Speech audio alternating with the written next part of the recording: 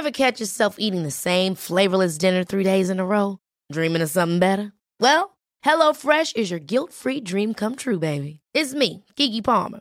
Let's wake up those taste buds with hot, juicy pecan-crusted chicken or garlic butter shrimp scampi. Hello Fresh. Stop dreaming of all the delicious possibilities and dig in at HelloFresh.com. Let's get this dinner party started. Quality sleep is essential. That's why the Sleep Number Smart Bed is designed for your ever-evolving sleep needs. Need a bed that's firmer or softer on either side? Helps you sleep at a comfortable temperature? Sleep Number Smart Beds let you individualize your comfort, so you sleep better together. J.D. Power ranks Sleep Number number 1 in customer satisfaction with mattresses purchased in-store. And now, save 50% on the Sleep Number Limited Edition Smart Bed for a limited time. For J.D. Power 2023 award information, visit jdpower.com/awards. Only at a Sleep Number store or sleepnumber.com.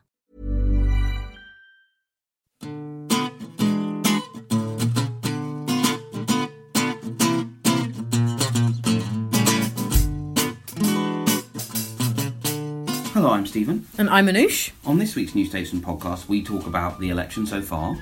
You ask us, what does the new Speaker mean for Parliament? And Anoush explains the contents of a new report on food bank use in Britain.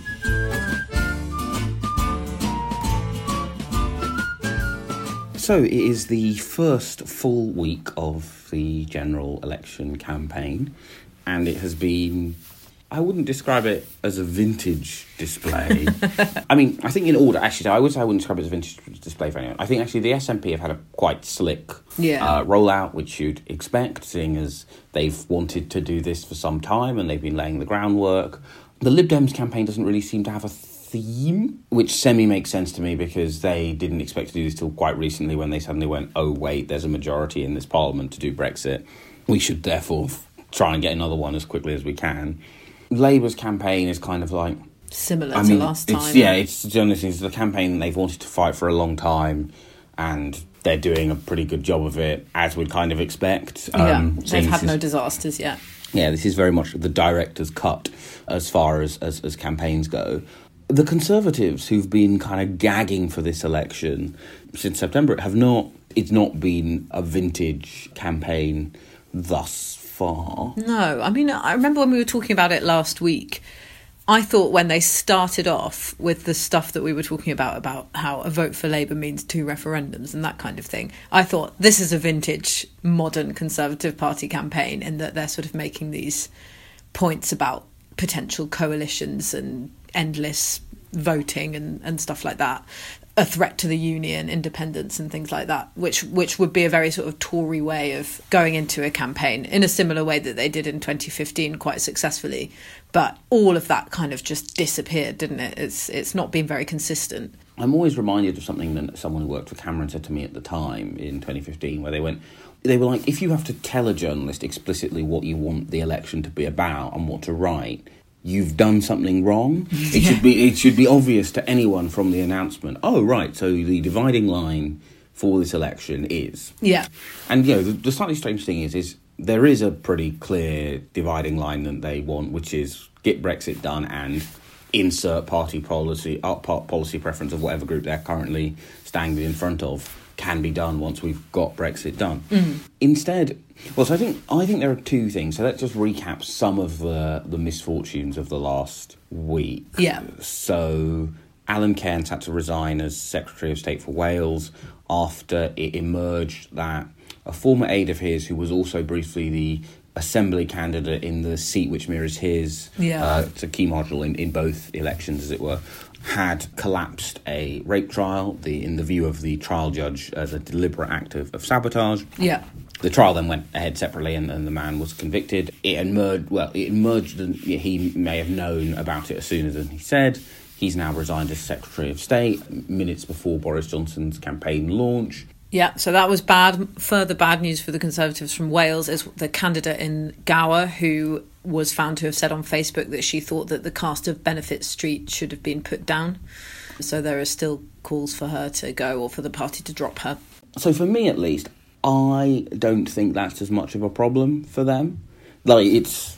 If you were asking me to do lists of reasons why I do not intend to vote Conservative, attitudes like that would be quite high up the list. But I just think in terms of their electoral coalition, like, saying the people on Benefit Street should be...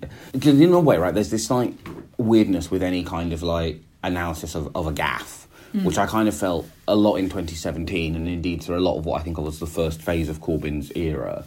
Journalists would go, oh, that's a gaffe, when it's just like, that's his electoral strategy. And his electoral strategy might be wrong, whereas, I thought that, obviously Jacob Rees-Mogg going, it's common sense to have left Grenfell Tower. And also his apology was then even worse, because he apologised for the common sense thing, but he essentially reiterated, basically, well, knowing what we know now. No, knowing what you know now, you still should not leave a tower block if the fire brigade tell you not to. Not least because, I promise not every week of the election I will, go on about what happened at Grenfell, but since Grenfell Tower happened, there have been quite literally tens of thousands of fires in tower blocks where compartmentation has worked. Because, and so what phase 2 will of course seek to discover was it a problem of fire safety standards, a problem of fire safety inspections, or both, that led to the cladding being a fire trap.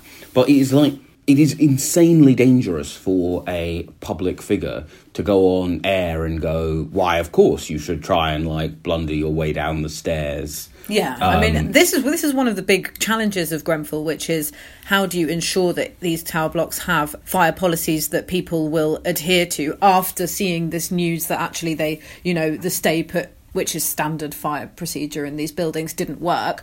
The public sort of service now is to be like, no, that is the standard thing that you should continue to do, and it's actually other problems that have meant that didn't work in that case. So as I agree with you, it's completely irresponsible for him to say that, and then also to say I don't think it's about class or race, when really he's just giving himself away, isn't he? Because if it wasn't about class or race, then it wouldn't matter that Jacob Rees-Mogg has never lived in a tower block, so has no idea what the standard fire procedure is in tower blocks. Yeah, it comes back to the thing that we did say at the time, which is that it was a mistake to put in the cabinet someone who's never been in the front bench, whose whole kind of political appeal is basically going, I am the raw id of the Tory party.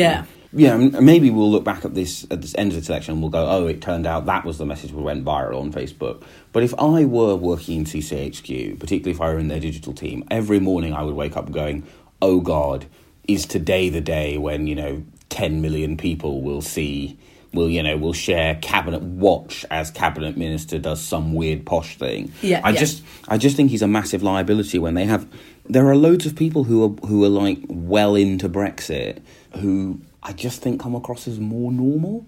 I just think, Steve Baker is across a policy, whether it's the NHS reforms, he can articulate someone, he went to a normal school. He is not going to, when he's on air, he has all of the same credibility, but he is just not going to, have visibly not read the report, visibly not been across the policy, visibly not been across the things that this government is actually doing that are better than what May was doing.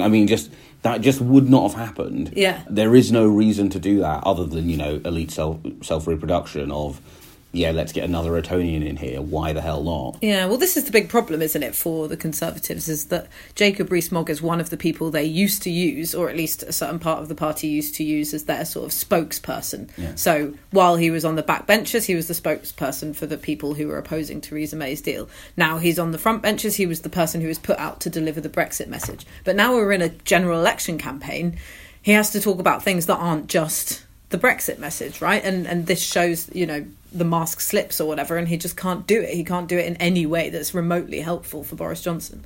So just adding to that story, Andrew Bridgen then tried to defend him and also had to apologise for his comments where he said that it would take a clever person to leave the building, and don't we want clever people to run the country or something? Yeah, it was not great. And then there's been the kind of added thing, and I don't think this is so much a gaffe. It's more a kind of when I started out on the Telegraph's morning email, a press officer for one of the political parties complained about something and, was like, they wanted to talk to me about it. And I talked to my then boss, Ben Brogan, about it, and he said, there are two options. One, if you don't care about building a relationship with this person, just tell them where to go. But he said the other one is to go, look, there's a certain amount of space in the email. It can be filled with it can be filled with your briefing, it can be filled with the other lot's briefing. The choice is always yours about whether or not you want to fill the space or have it filled for you. Yeah. And the kind of, so there's this report by the Intelligence and Security Committee into alleged Russian involvement in elections across the world, including in the United Kingdom. Yeah. That is being sat on by Downing Street. And I do not think that there is a caucus of voters who are moved by the Russia report. However, I think there is a caucus of voters who could be moved by literally anything else that are instead like waking up hearing like the government has not said that it'll publish a report. Yeah, well, this is the thing. It's the opportunity cost for the Conservative Party, right? It's the same with these things that Jacob Rees-Mogg, etc., have been saying, and the lack of the report. That's what's filling the airwaves when people wake up and listen to the radio in the morning, or turn their TV on at night, or listen to Drive Time when they're driving back home from work, or whatever, taking the kids to school. They're hearing this stuff instead of the stuff that the Conservatives want to get out there about their campaign. Yeah. And I agree with you that probably the report in itself, as you wrote really well today, is probably not going to be the explosive thing that changes voters' minds. But the fact that it's being sat on and delayed creates this sort of vacuum of commentary that makes it sound like the government's a bit underhand, or something's happening that is suspicious involving people in Downing Street and Russia. And it also means that every time ministers want to say that Jeremy Corbyn is sympathetic to Vladimir Putin, they just then get asked about the Russia report. Yeah. You know? Yeah, so, he's just like he's a classic example of like why don't we just lead with our glass jaw? Yeah. But yeah. The thing I think is interesting though, right, is that everyone, journalists, tends to fight the last war. And I think there's a strong element that, because last time a lot of people were surprised by what happened, there's an element of people being primed to go, oh, it's happening again, they're fighting a bad campaign. Yeah. And actually, the thing is so far, I don't think they actually are fighting a bad campaign. I think they have a slightly different problem to the one they had last time, right? Last time, actually, what Downing Street was doing day to day was entirely irrelevant to the problems with the campaign. Many of the people who were the problem with the campaign had senior roles in Downing Street, but the problems were located in CCHQ. I mean, I made a joke about this on Twitter, and I'll probably continue to make jokes about it because it's very low-hanging fruit. But it's not like there is a grid in CCHQ going, day 1, say something crass about Grenfell Tower. Yeah. Day 2, sit on this report in order to spite Dominic Grieve.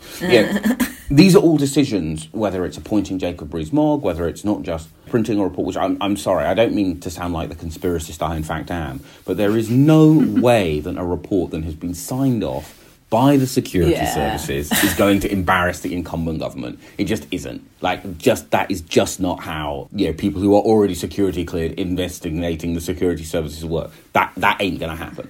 These are all decisions made by Downing Street. Now, Downing Street is not running this campaign, right? Dom Cummings is not running the general election campaign. Ditto, Alan Kearns, political aid, doing what he did, is not a decision made. Isaac Levito didn't sit there and going like, day 4. Now, I think there are two reasons why that is important, although they end in quite radically different conclusions. The first is that now we're entering the campaign proper. Downing Street's role in the campaign will be as a prop.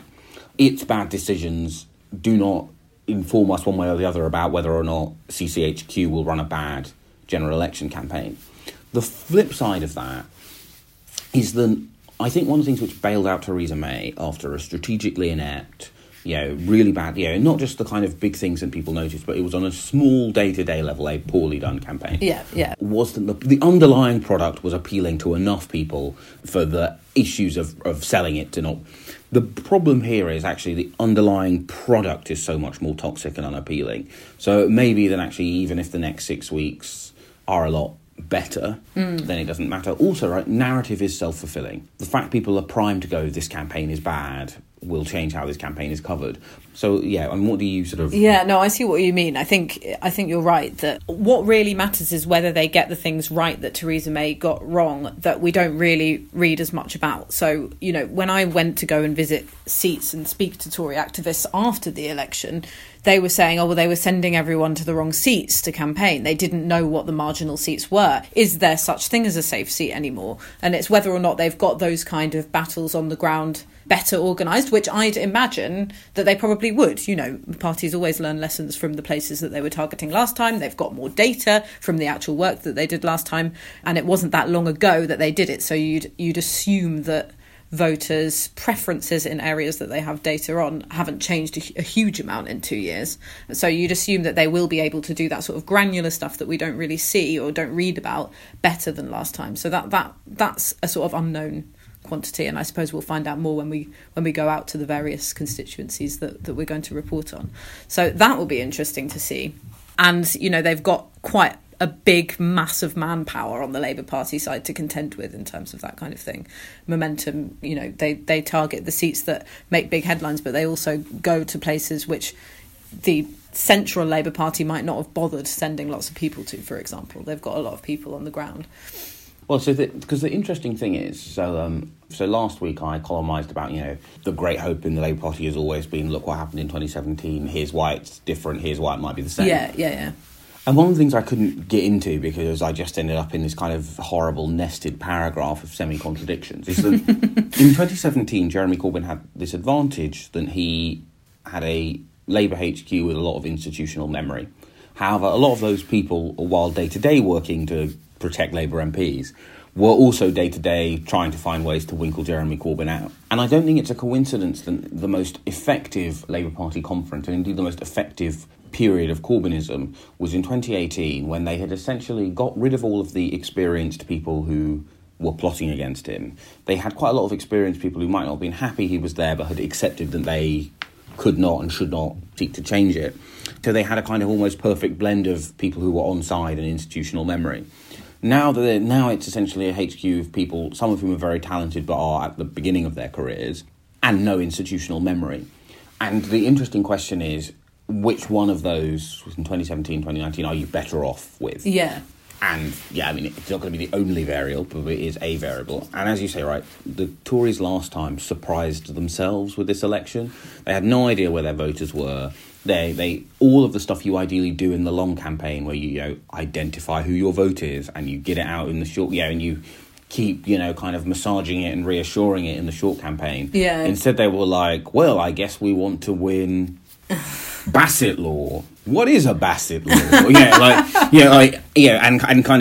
campaign sort of struggled because they kind of started in such a difficult way. They have known they're going to do this for a long time, so you would assume that back of house stuff will be better. But one way or the other, the ways that this campaign has not started well are fundamentally different from the ways the last campaign did not start, or indeed middle or end well, which means that however it plays out, I think will have quite different consequences. Yeah.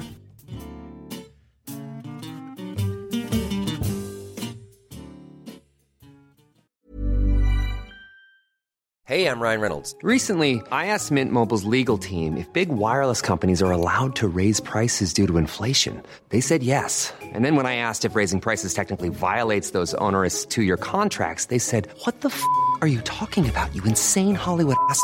So to recap, we're cutting the price of Mint Unlimited from $30 a month to just $15 a month. Give it a try at mintmobile.com/switch. $45 up front for 3 months plus taxes and fees. Promo rate for new customers for limited time. Unlimited more than 40 gigabytes per month. Slows full terms at mintmobile.com.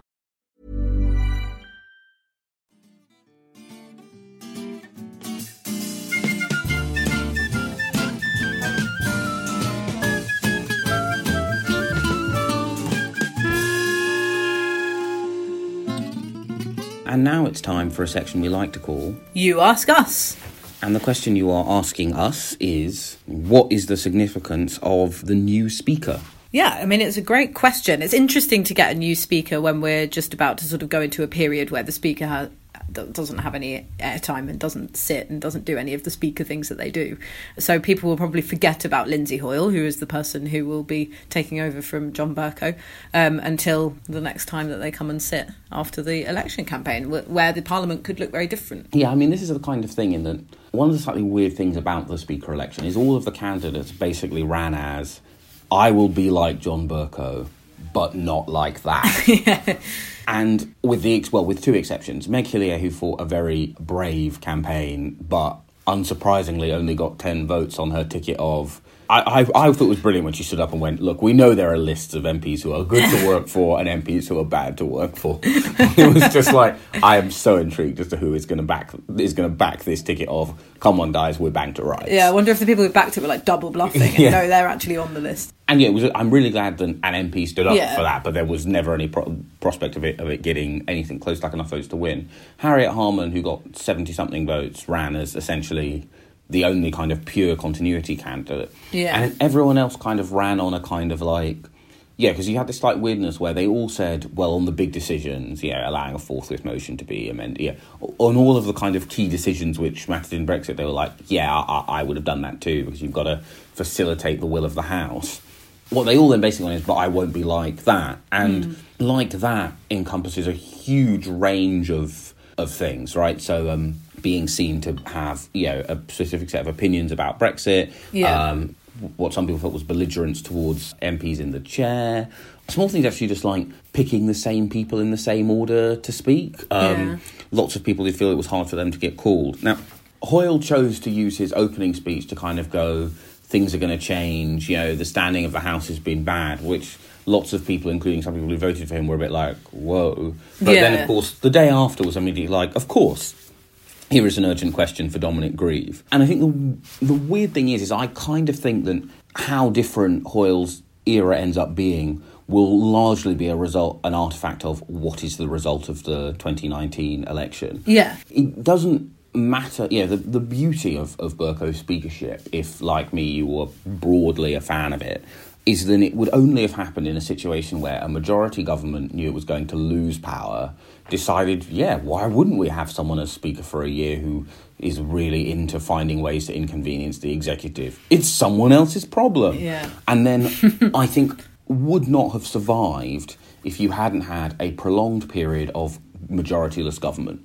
I think if there had been a Conservative government with a majority of 70 in 2010 as opposed to a Con-Lib coalition with a majority of 70, I just can't see how they would have got to 2015 and gone, do you know what we really love? People sabotaging executive power. And then it just didn't matter in that brief period when they had a majority because they were flush with having a majority. There was Brexit, there were other things going on.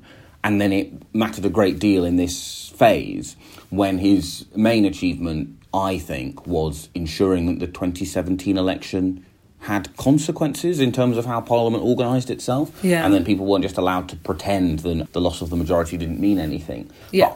But in the event that there is no loss of a majority next time, then the Speaker will be quite pro-government because there is no contradiction then between being pro the will of the House and pro the government most of the time. And I suspect if we have another hung Parliament, then a lot of people who went, oh, brilliant, there's a new broom, will be like, oh, this new Speaker is terrible. Because I think some of the Bercow stuff, not all, I think some of it was fair enough, but most of the Bercow stuff was kind of psychosis about the loss of the majority. Yeah, no, definitely. And a sort of misunderstanding of what the Speaker's role is, perhaps coming from a period, like you say, of majority governments into this strange sort of, since the coalition passing over David Cameron's majority, but since the coalition we've sort of had these odd arrangements in the House where there's no proper majority, all parties are very split, and so it's really difficult for the executive to get things done. That's when the Speaker comes into the limelight because they are supposed to be championing the will of the backbenchers, the will of the House,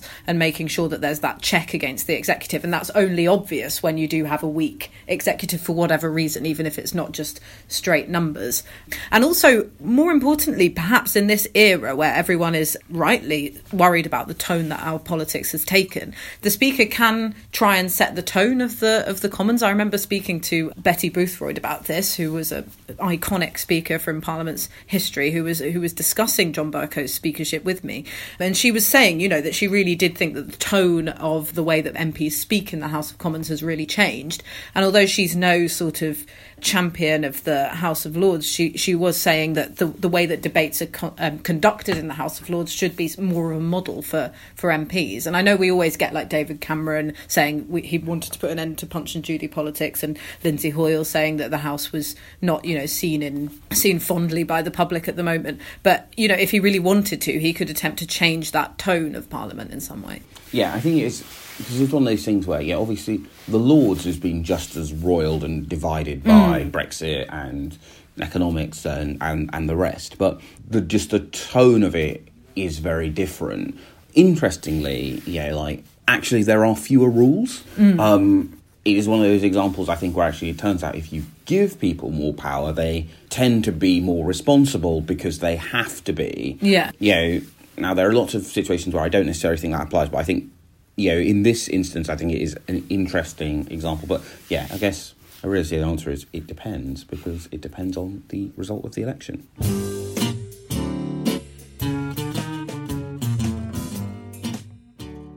And there's a new report called The State of Hunger by the Trussell Trust, which is about the use of food banks in the United Kingdom and why it happens. Talk me through why it happens.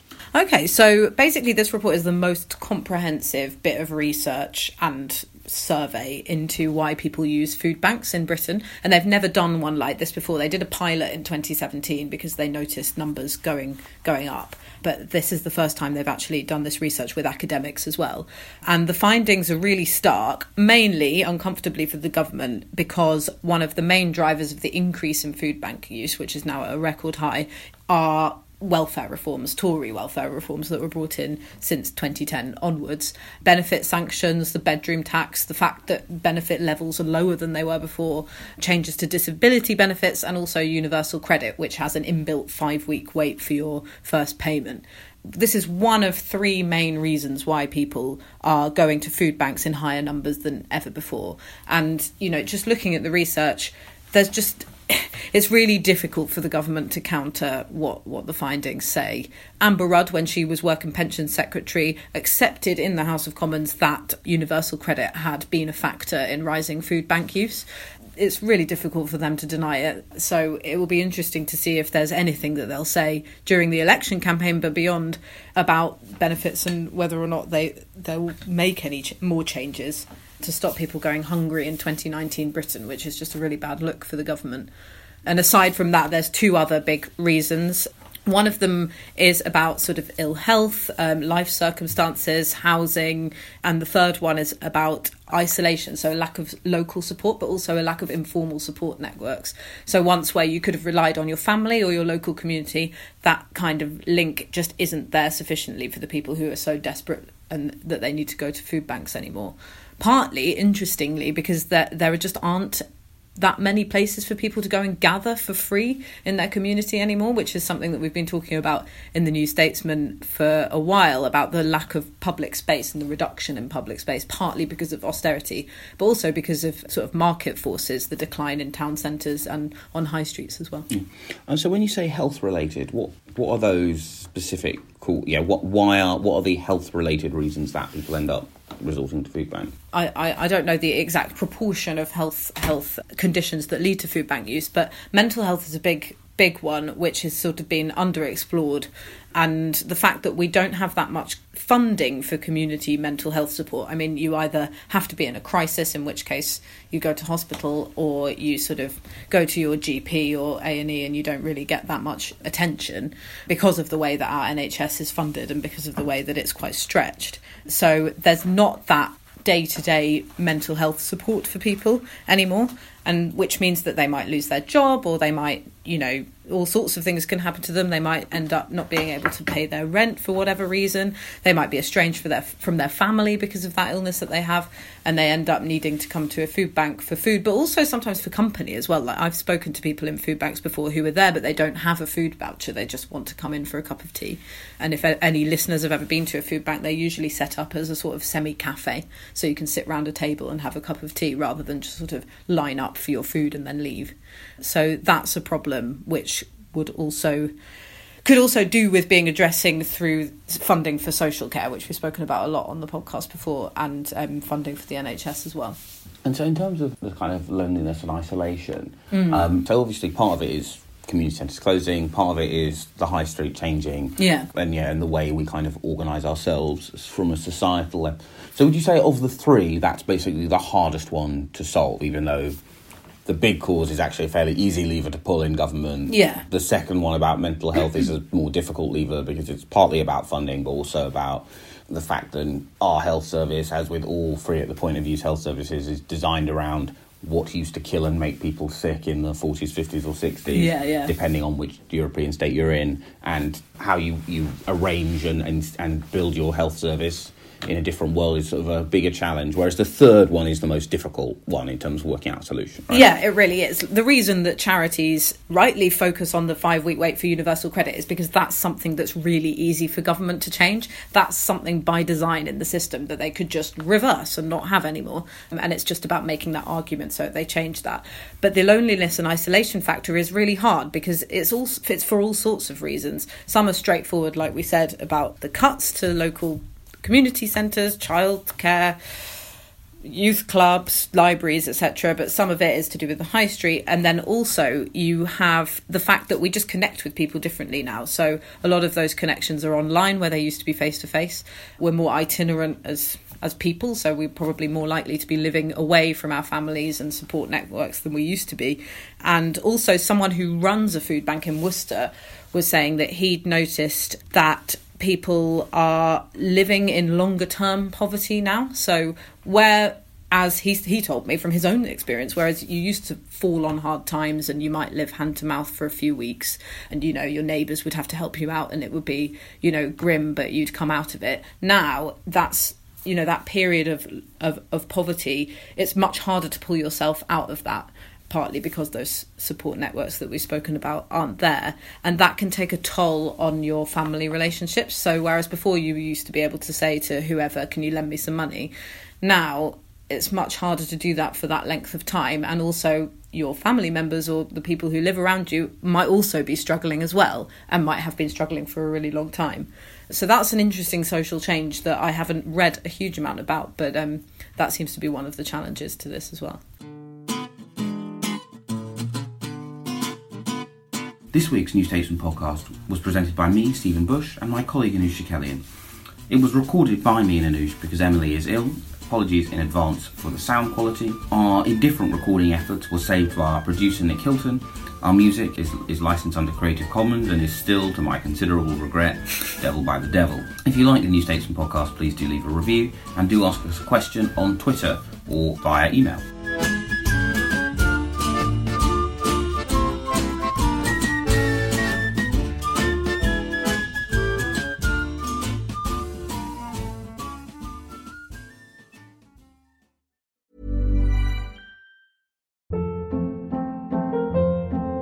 Hold up. What was that? Boring. No flavor. That was as bad as those leftovers you ate all week. Keke Palmer here. And it's time to say hello to something fresh and guilt-free. Hello Fresh. Jazz up dinner with pecan-crusted chicken or garlic butter shrimp scampi. Now that's music to my mouth. Hello Fresh. Let's get this dinner party started. Discover all the delicious possibilities at HelloFresh.com.